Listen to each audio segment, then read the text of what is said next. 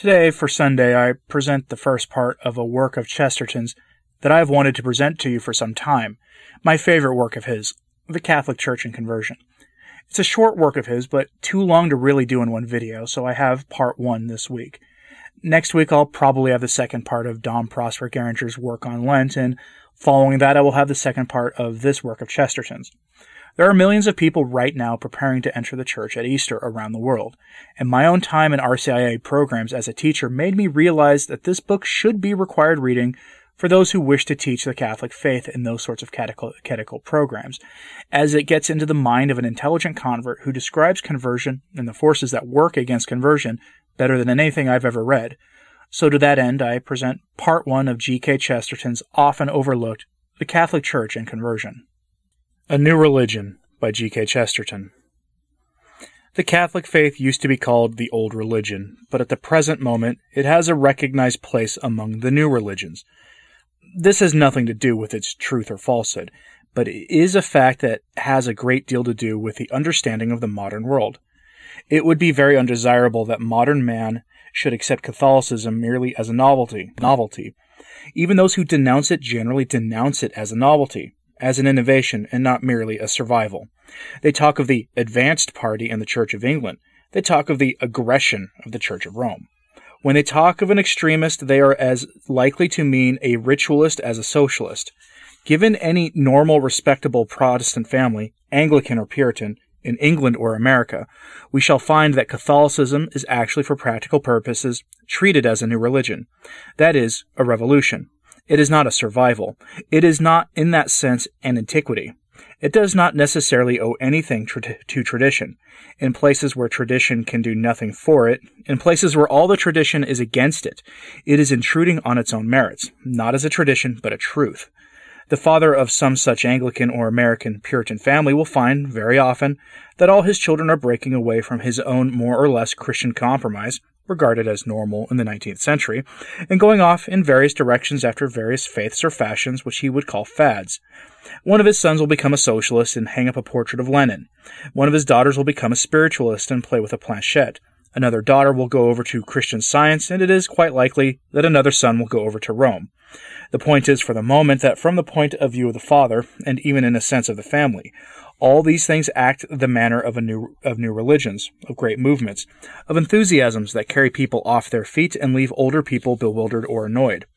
Catholicism, indeed, even more than the others, is often spoken of as if it were actually one of the wild passions of youth. Optimistic aunts and uncles say that the youth will get over it, as if it were a childish love affair, or that unfortunate business with the barmaid. Darker and sterner aunts and uncles, perhaps at a rather earlier period, used to actually talk about it as an indecent indulgence, as if its literature were literally a sort of pornography. Newman remarks quite naturally, as if there were nothing odd about it at the time, that an undergraduate found with an ascetic manual or a book of monastic meditations was under a sort of cloud or taint, as having been caught with a bad book in his possession. He had been wallowing in the sensual pleasure of nones, or inflaming his lusts by contemplating an incorrect number of candles. It is perhaps no longer the custom to regard conversion as a form of dissipation, but it is still common to regard conversion as a form of revolt. And as regards the established convention of much of the modern world, it is a revolt. The worthy merchant of the middle class, the worthy farmer of the Middle West, when he sends his son to college, does now feel a faint alarm lest the boy should fall among thieves, in the sense of communists, but he has the same sort of fear lest he should fall among Catholics. Now he has no fear lest he should fall among Calvinists. He has no fear that his children will become 7th-century Surplicarians, however much he may dislike that doctrine. He is not even particularly troubled by the possibility of their adopting the extreme Soldifinian conceptions once common among some of the more extravagant Methodists. He is not likely to wait with terror at the telegram that will inform him that his son has become a Fifth Monarchy man any more than he has joined the Albigensians. He does not exactly lie awake at night wondering whether Tom at Oxford has become a Lutheran any more than a Lollard. All these religions he dimly recognizes as dead religions, or at any rate as old religions, and he is only frightened of new religions. He is only frightened of those fresh, provocative, paradoxical new notions that fly to the young people's heads. But amongst these dangerous juvenile attractions he does in practice class the freshness and novelty of Rome. Now, this is rather odd, because Rome is not so very new. Among these annoying new religions, one is rather an old religion, but it is the only old religion that is so new. When it was originally and really new, no doubt a Roman father often found himself in the same position as the Anglican or Puritan father. He too might find all his children going strange ways and deserting the household gods in the sacred temple of the capital. He too might find that one of those children had joined the Christians in their ecclesia and possibly in their catacombs. But he would have found that, of his other children, one cared for nothing but the mysteries of Orpheus. Another was inclined to follow Mithras. Another was a Neo-Pythagorean, who had learned vegetarianism from the Hindus, and so on. Though the Roman father, unlike the Victorian father, might have had the pleasure of exercising the patria potestas and cutting off the heads of all the heretics, he could not cut off the stream of all the heresies. Only by this time most of the streams have run rather dry. It is now seldom necessary for the anxious parent to warn his children against the undesirable society of the bull of Mithras, or even to wean him from the exclusive contemplation of Orpheus. And though we have vegetarians always with us, they mostly know more about Proteads than about Pythagoras.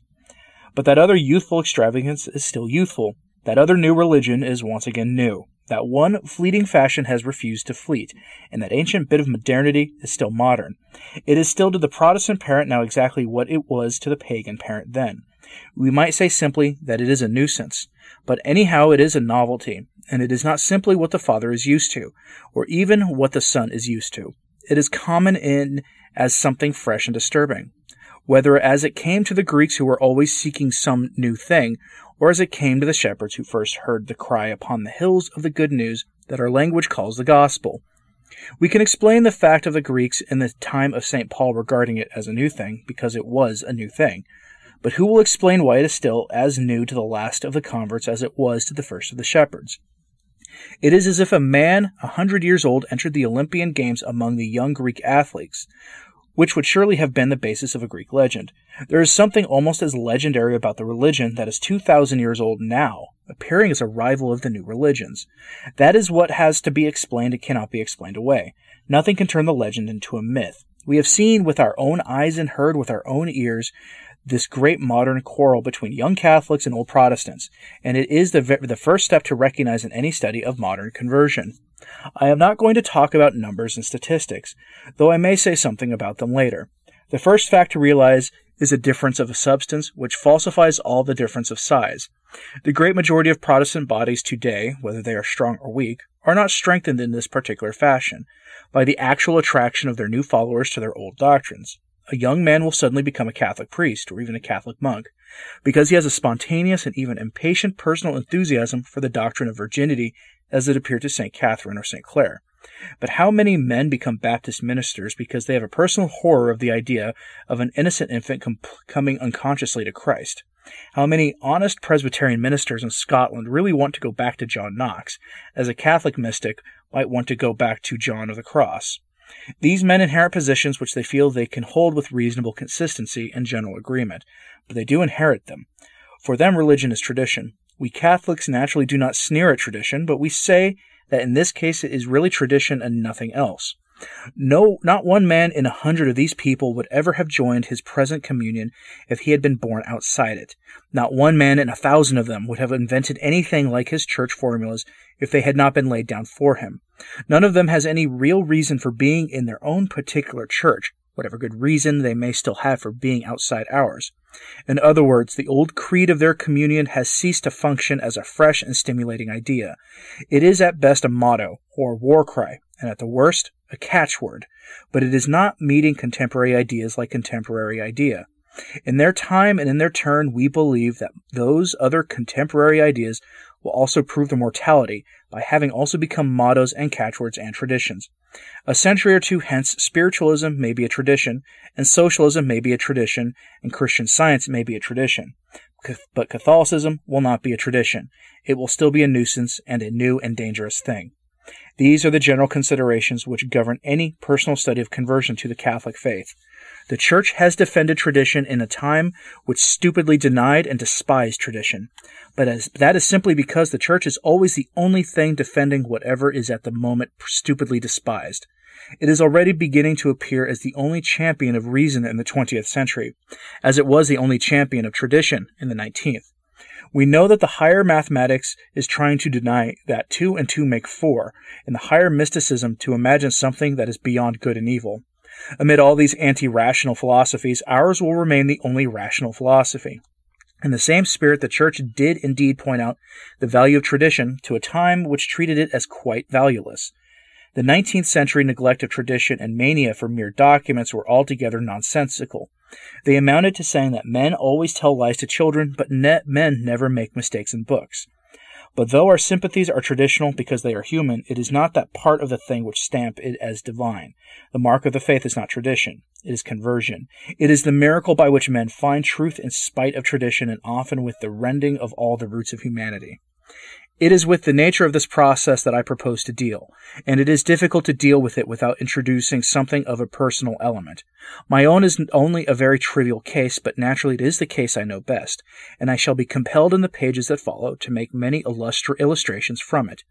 I have therefore thought it well to put first this general note on the nature of the movement in my time, to show that I am well aware that it is very much larger and even a very much later movement than is implied in describing my own life or generation. I believe it will be more an issue for the rising generation and for the generation after that, as they discover the actual alternative in the awful actualities of our time. And Catholics, when they stand up together and sing the faith of our fathers, may realize almost with amusement that they might well be singing faith of our children. And in many cases the return has been so recent as almost to deserve the description of a children's crusade. Chapter 2. The Obvious Blunders. I have noted that Catholicism really is in the 20th century what it was in the 2nd century. It is the new religion. Indeed, its very antiquity preserves an attitude of novelty. I have always thought it striking and even stirring that in the venerable invocation of the Tantum Ergo, which for us seems to come loaded with accumulated ages, there is still the language of innovation, of the antique document that must yield to a new rite. For us the hymn is something of an antique document itself, but the rite is always new. But if a convert is to write of conversion, he must try to retrace his steps out of that shrine back into that ultimate wilderness where he was once really believed that this eternal youth was only the old religion. It is a thing exceedingly difficult to do and not often done well, and I for one have little hope of doing it even tolerably well. The difficulty was expressed to me by another convert who said, "I cannot explain why I am a Catholic, because now that I am a Catholic I cannot imagine myself as anything else." Nevertheless, it is right to make the imaginative effort. It is not bigotry to be certain we are right, but it is a bigotry to be unable to imagine how we might possibly have gone wrong. It is my duty to try to understand what H.G. Wells can possibly mean when he says that the medieval church did not care for education, but only for imposing dogmas. It is my duty to speculate, however darkly, on what can have been made an intelligent man like Arnold Benedict stone blind to all the plainest facts about Spain. It is my duty to find, if I can, the thread of connected thought in George Moore's various condemnation of Catholic Ireland. And it is equally my duty to labor till I understand the strange mental state of G.K. Chesterton when he really assumed that the Catholic Church was a sort of ruined abbey, almost as deserted as Stonehenge. I must say first that in my own case it was at worst a matter of slights rather than slanders. Many converts far more important than I have had to wrestle with 100 devils of howling falsehood, with a swarm of lies and libels. I owe it to the liberal and universalist atmosphere of my family, of Stopford Brooke, and the Unitarian preachers they followed, that I was always just sufficiently enlightened to be out of the reach of Maria Monk. Nevertheless, as this is but a private privilege for which I have to be thankful, it is necessary to say something of what I might be tempted to call the obvious slanders.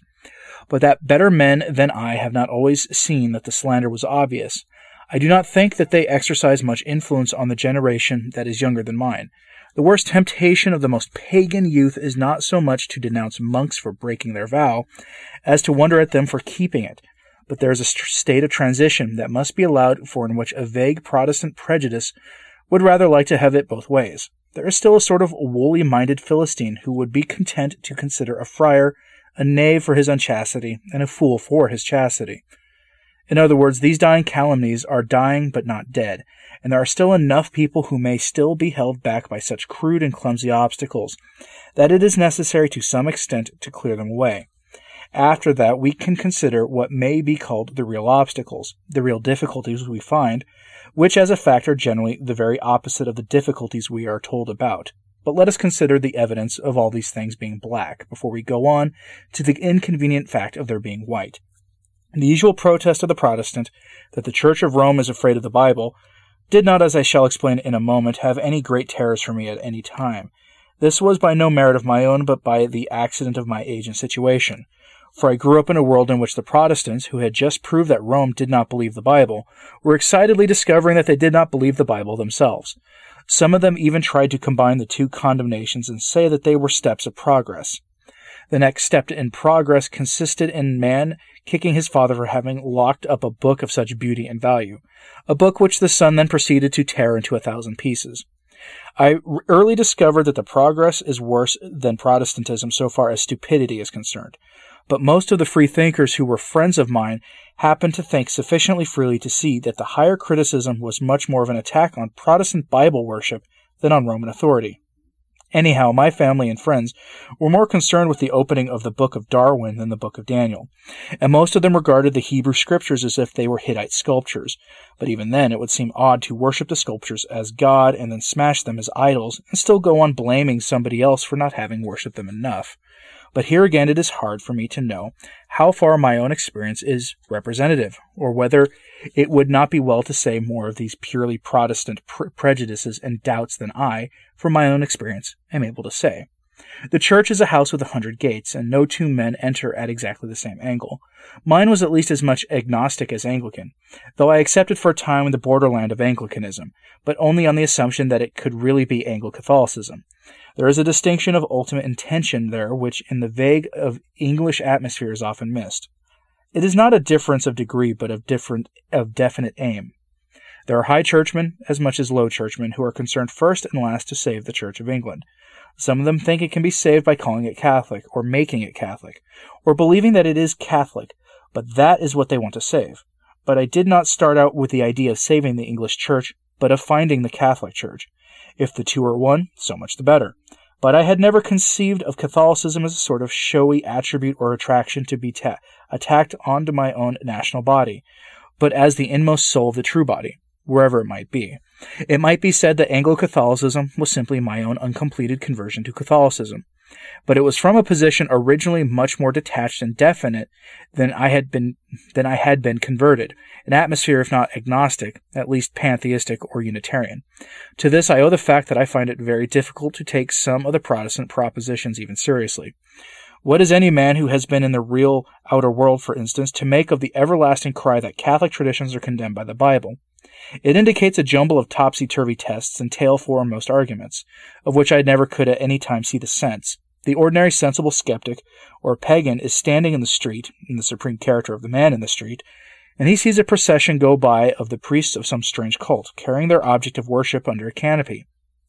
Some of them wearing high head dresses and carrying symbolical staffs, others carrying scrolls and sacred records, others carrying sacred images and lighted candles before them, others sacred relics in caskets or cases, and so on. I can understand the spectator saying, "This is all hocus pocus." I can even understand him, in a moment of irritation, breaking up the procession, throwing down the images, tearing up the scrolls, dancing on the priests, and anything else that might express that general view. I can understand his saying, "Your croziers are bosh, your candles are bosh, your statues and scrolls and relics, and all the rest of it are bosh." But in what conceivable frame of mind does he rush in to select one particular scroll of the scriptures of this one particular group, a scroll which had always belonged to them and been a part of their hocus pocus, if it was hocus pocus? Why in the world should the man in the street say that one particular scroll was not bosh, but was the one and only truth by which all the other things were to be condemned? Why should it not be as superstitious to worship the scrolls as the statues of that one particular procession? Why should it not be as reasonable to preserve the statues as the scrolls, by the tenets of that particular creed? To say to the priest, "Your statues and scrolls are condemned by our common sense," is sensible. To say your statues are condemned by your scrolls, and we are going to worship one of your procession and wreck the rest, is not sensible from any standpoint, least of all that of the man in the street. Similarly, I could never take seriously the fear of the priest, as of something unnatural and unholy, a dangerous man in the home. Why should a man who wanted to be wicked encumber himself with special and elaborate promises to be good? There might sometimes be a reason for a priest being a profligate. But what was the reason for a profligate being a priest? There are many more lucrative walks of life in which a person with such shining talents for vice and villainy might have made a brighter use of his gifts.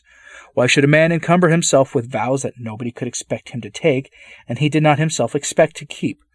Would any man make himself poor in order that he might become avarice, or take a vow of chastity frightfully difficult to keep in order to get into a little more trouble when he did not keep it?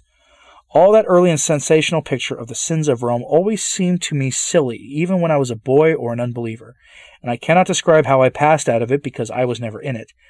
I remember asking some friends at Cambridge, people of the Puritan tradition, why in the world they were so afraid of papists, why a priest in somebody's house was a peril or an Irish servant at the beginning of a pestilence. I asked them why they could not simply disagree with papists and so, as they did with the theosophists and anarchists. They seemed at once pleased and shocked with my daring, as if I had undertaken to convert a burglar or tame a mad dog. Perhaps their alarm was really wiser than my bravado. Anyhow, I had not then the most shadowy notion that the burglar would convert me. That, however, I am inclined to think, is a subconscious intuition in the whole business. It must either mean that they suspect that our religion has something about it so wrong that the hint of it is bad for anybody, or else that it has something so right that the presence of it would convert anybody. To do them justice, I think most of them darkly suspect the second and not the first. A shade more plausible than the notion that popish priests merely seek after evil was the notion that they are exceptionally ready to have good by means of evil. In vulgar language, it is the notion that if they are not sensual, they are always sly. To dissipate this is a mere matter of experience, but before I had any experience, I had seen some objections to the thing even in theory. The theory attributed to the Jesuits was often almost identical with the practice adopted by nearly everybody I knew. Everybody in society practiced verbal economies, equivocations, and often direct fictions, without any sense of essential falsehood. Every gentleman was expected to say he would be delighted to dine with a bore. Every lady said that somebody else's baby was beautiful if she thought it as ugly as sin, for they did not think it a sin to avoid saying ugly things. This might be right or wrong, but it was absurd to pillory 6 popish priests for a crime committed daily by 500,000 Protestant laymen. The only difference was that the Jesuits had been worried enough about the matter to try to make rules and limitations, saving as much verbal veracity as possible, whereas the happy Protestants were not worried about it at all, but told lies from morning to night as merrily and innocently as the birds sing in the trees. The fact is, of course, that the modern world is full of utterly lawless casuistry, because the Jesuits were prevented from making a lawful casuistry. But every man is a casuist or a lunatic. It is true that this general truth was hidden from many by certain definite assertions. I can only call them, in simple language, Protestant lies about Catholic lying. The men who repeated them were not necessarily lying because they were repeating, but the statements were of the same lucid and precise order as the statement that the Pope has 3 legs or that Rome is situated at the North Pole. There is no more doubt about their nature than that. One of them, for instance, is the positive statement, once heard everywhere and still heard often. Roman Catholics are taught that anything is lawful if done for the good of the Church. This is not the fact, and there is an end of it. It refers to a definite statement of an institution whose statements are very definite, and it can be proved to be totally false. Here, as always, the critics cannot see that they are trying to have it both ways. They are always complaining that our creed is cut and dried, that we are told what to believe and must believe and nothing else, that it is all written down for us in bulls and confessions of faith. Insofar as this is true, it brings a matter like this to the point of legal and literal truth, which can be tested, and so tested, it is a lie. But even hence I was saved at a very early stage by noticing a curious fact. I noticed that those who were most ready to blame priests for relying on rigid formulas seldom took the trouble to find out what the formulas were. I happened to pick up some of the amusing pamphlets of James Britton, as I might have picked up any other pamphlets of any other propaganda, but they set me on the track of that delightful branch of literature which he called Protestant fiction. I found some of that fiction on my own account, dipping into novels by Joseph Hocking and others. I am only concerned with them here to illustrate this particular and curious fact about the exactitude. I could not understand why these romancers never took the trouble to find out a few elementary facts about the thing they denounced. The facts might easily have helped the denunciation, were the fictions discredited. There were any number of real Catholic doctrines I should then have thought disgraceful to the Church. There are any number which I can still easily imagine being made to look disgraceful to the Church. But the enemies of the Church never found these real rocks of offense. They never looked for them, They never looked for anything. They seem to have simply made up out of their own heads a number of phrases such as a scarlet woman of deficient intellect might be supposed to launch on the world, and left it at that. Boundless freedom reigned. It was not treated as if it were a question of fact at all. A priest might say anything about the faith, because a Protestant might say anything about the priest. These novels were padded with the pronunciations like this one, for instance, which I happen to remember. Disobeying a priest is the one sin for which there is no absolution. We term it a reserved case. Now, obviously, a man writing like that is simply imagining what might exist. It has never occurred to him to go and ask if it does exist. He has heard the phrase, a reserved case, and considers it, in a poetic reverie, what he shall make it mean. He does not go and ask the nearest priest what it does mean. He does not look it up in an encyclopedia or in any ordinary work of reference. There is no doubt about the fact that it simply means a case reserved for ecclesiastical superiors and not to be settled finally by the priest. That may be a fact to be denounced, but anyhow it is a fact. But the man much prefers to denounce his own fancy. Any manual would tell him that there is no sin for which there is no absolution, not disobeying the priest, not assassinating the Pope. It would be easy to find out these facts and quite easy to base a Protestant invective upon them. It puzzled me very much, even at that early stage, to imagine why people bringing controversial charges against a powerful and prominent institution should thus neglect to test their own case, and should draw in this random way on their own imagination. It did not make me any more inclined to be a Catholic. In those days, the very idea of such a thing would have seemed crazy, but it did save me from swallowing all the solid and solemn assertion about what Jesuits said and did. I did not accept quite so completely as others the well-ascertained and widely accepted fact that Roman Catholics may do anything for the good of the Church, because I had already learned to smile at equally accepted truths like, disobeying a priest is the one sin for which there is no absolution. I never dreamed that the Roman religion was true, but I knew that its accusers, for some reason or other, were curiously inaccurate. It is strange to me to go back to these things now and to think that I ever took them even as seriously as that. But I was not very serious even then, and I certainly was not serious long. The last lingering shadow of the Jesuit, gliding between curtains and concealing himself in cupboards, faded from my young life about the time when I first caught a distant glimpse of the late Father Bernard Vaughan. He was the only Jesuit I ever knew in those days, and as you could generally hear him half a mile away, he seemed to be ill-selected for the duties of a curtain glider. It has always struck me as curious that this Jesuit raised a storm by refusing to be Jesuitical, in the journalese sense, I mean, by refusing to substitute smooth equivocation and verbal evasion for a brute fact, because he talked about killing Germans when Germans had to be killed. All our shifty and shamefaced morality was shocked at him, and none of those protesting Protestants took thought for a moment to realize that they were showing all the shuffling insincerity they attributed to the Jesuits, and the Jesuits showing all the plain candor that they claimed for the Protestant. I could give a great many other instances besides these I have given of the hidden Bible, the profligate priest, or the treacherous Jesuit. I could go steadily through the list of all these more old-fashioned charges against Rome, and show how they affected me, or rather why they did not affect me.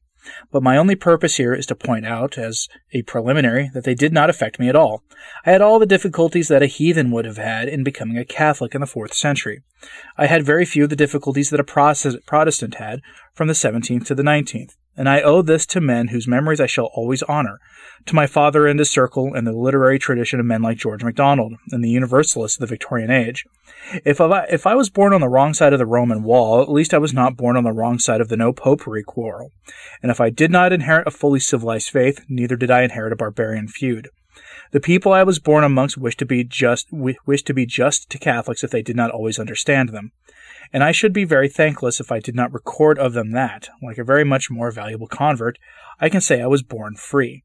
I will add one example to illustrate this point because it leads us on to larger matters. After a long time, I might almost say after a lifetime, I have at last begun to realize what the worthy liberal or socialist of Balaam or Battersea really means when he says he is an internationalist, and that humanity should be preferred to the narrowness of nations.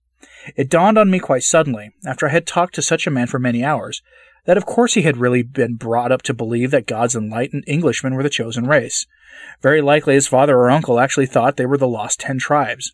Anyhow, everything from his daily paper to his weekly sermon assumed that they were the salt of the earth, and especially that they were the salt of the sea. His people had never thought outside their British nationality. They lived in an empire on which the sun never set, or possibly never rose. Their church was emphatically the Church of England. even if it was a chapel. The religion was the Bible that went everywhere with the Union Jack, and when I realized that, I realized the whole story. That was why they were excited by the exceedingly dull theory of the Internationalist. That was why the Brotherhood of Nations, which to me was a truism, to them was a trumpet. That was why it seemed such a thrilling paradox to say that we must love foreigners. It had in it the divine paradox that we must love enemies. That was why the Internationalist was always planning deputations and visits to foreign capitals and heart-to-heart talks and hands across the sea. It was the marvel of discovering that foreigners had hands, let alone hearts. There was the excitement of a sort of stifled cry, "Look, Frenchmen also have 2 legs. See, Germans have noses in the same places as we." Now, a Catholic, especially a born Catholic, can never understand that attitude, because from the first his whole religion is rooted in the unity of the race of Adam, the one and only chosen race. He is loyal to his own country. Indeed, he is generally ardently loyal to it, such loyal affections being in other ways very natural to his religious life, with its shrines and relics. But just as the relic follows upon the religion, so the local loyalty follows on the universal brotherhood of all men. The Catholic says, of course we must love all men. But what do all men love? They love their lands, their lawful boundaries, the memories of their fathers. That is the justification of being national, that it is normal. But the Protestant patriot never thought of any patriotism except his own. In that sense, Protestantism is patriotism. But unfortunately, it is only patriotism. It starts with it and never gets beyond it. We start with mankind and go beyond it to all the varied loves and traditions of mankind. There never was a more illuminating flash than that which lit up the last moment of one of the most glorious of English Protestants, one of the most Protestant and one of the most English. For that is the meaning of that phrase of Nurse Cavell, herself the noblest martyr of our modern religion of nationality. When the very shaft of the white sun of death shone deep into her mind, she cried aloud like one who had just discovered something. I see now that patriotism is not enough. There was this in common between the Catholics to whom I have come and the liberals among whom I was born. Neither of them would ever have imagined for a moment that patriotism was enough, but that insular idealism by which that great lady lived really had taught her unconsciously from childhood that patriotism was enough. Not seldom has the English lady appeared in history as a heroine, but generally as facing and defying strangers or savages, not especially as feeling them as fellows and equals. Those last words of the English martyrs in Belgium have often been quoted by the mere cosmopolitans, but cosmopolitans are the last people really to understand them. They are generally trying to prove, not that patriotism is not enough, but that it is a great deal too much. The point is here that hundreds of the most heroic and high-minded people in Protestant countries have really assumed that it is enough to be a patriot. The most careless and cynical of Catholics know better, and so did the most vague and visionary of Universalists. Of all the Protestant difficulties which I here find it hard to imagine, this is perhaps the most common and in many ways commendable. The fact that the normal British subject begins by being so very British.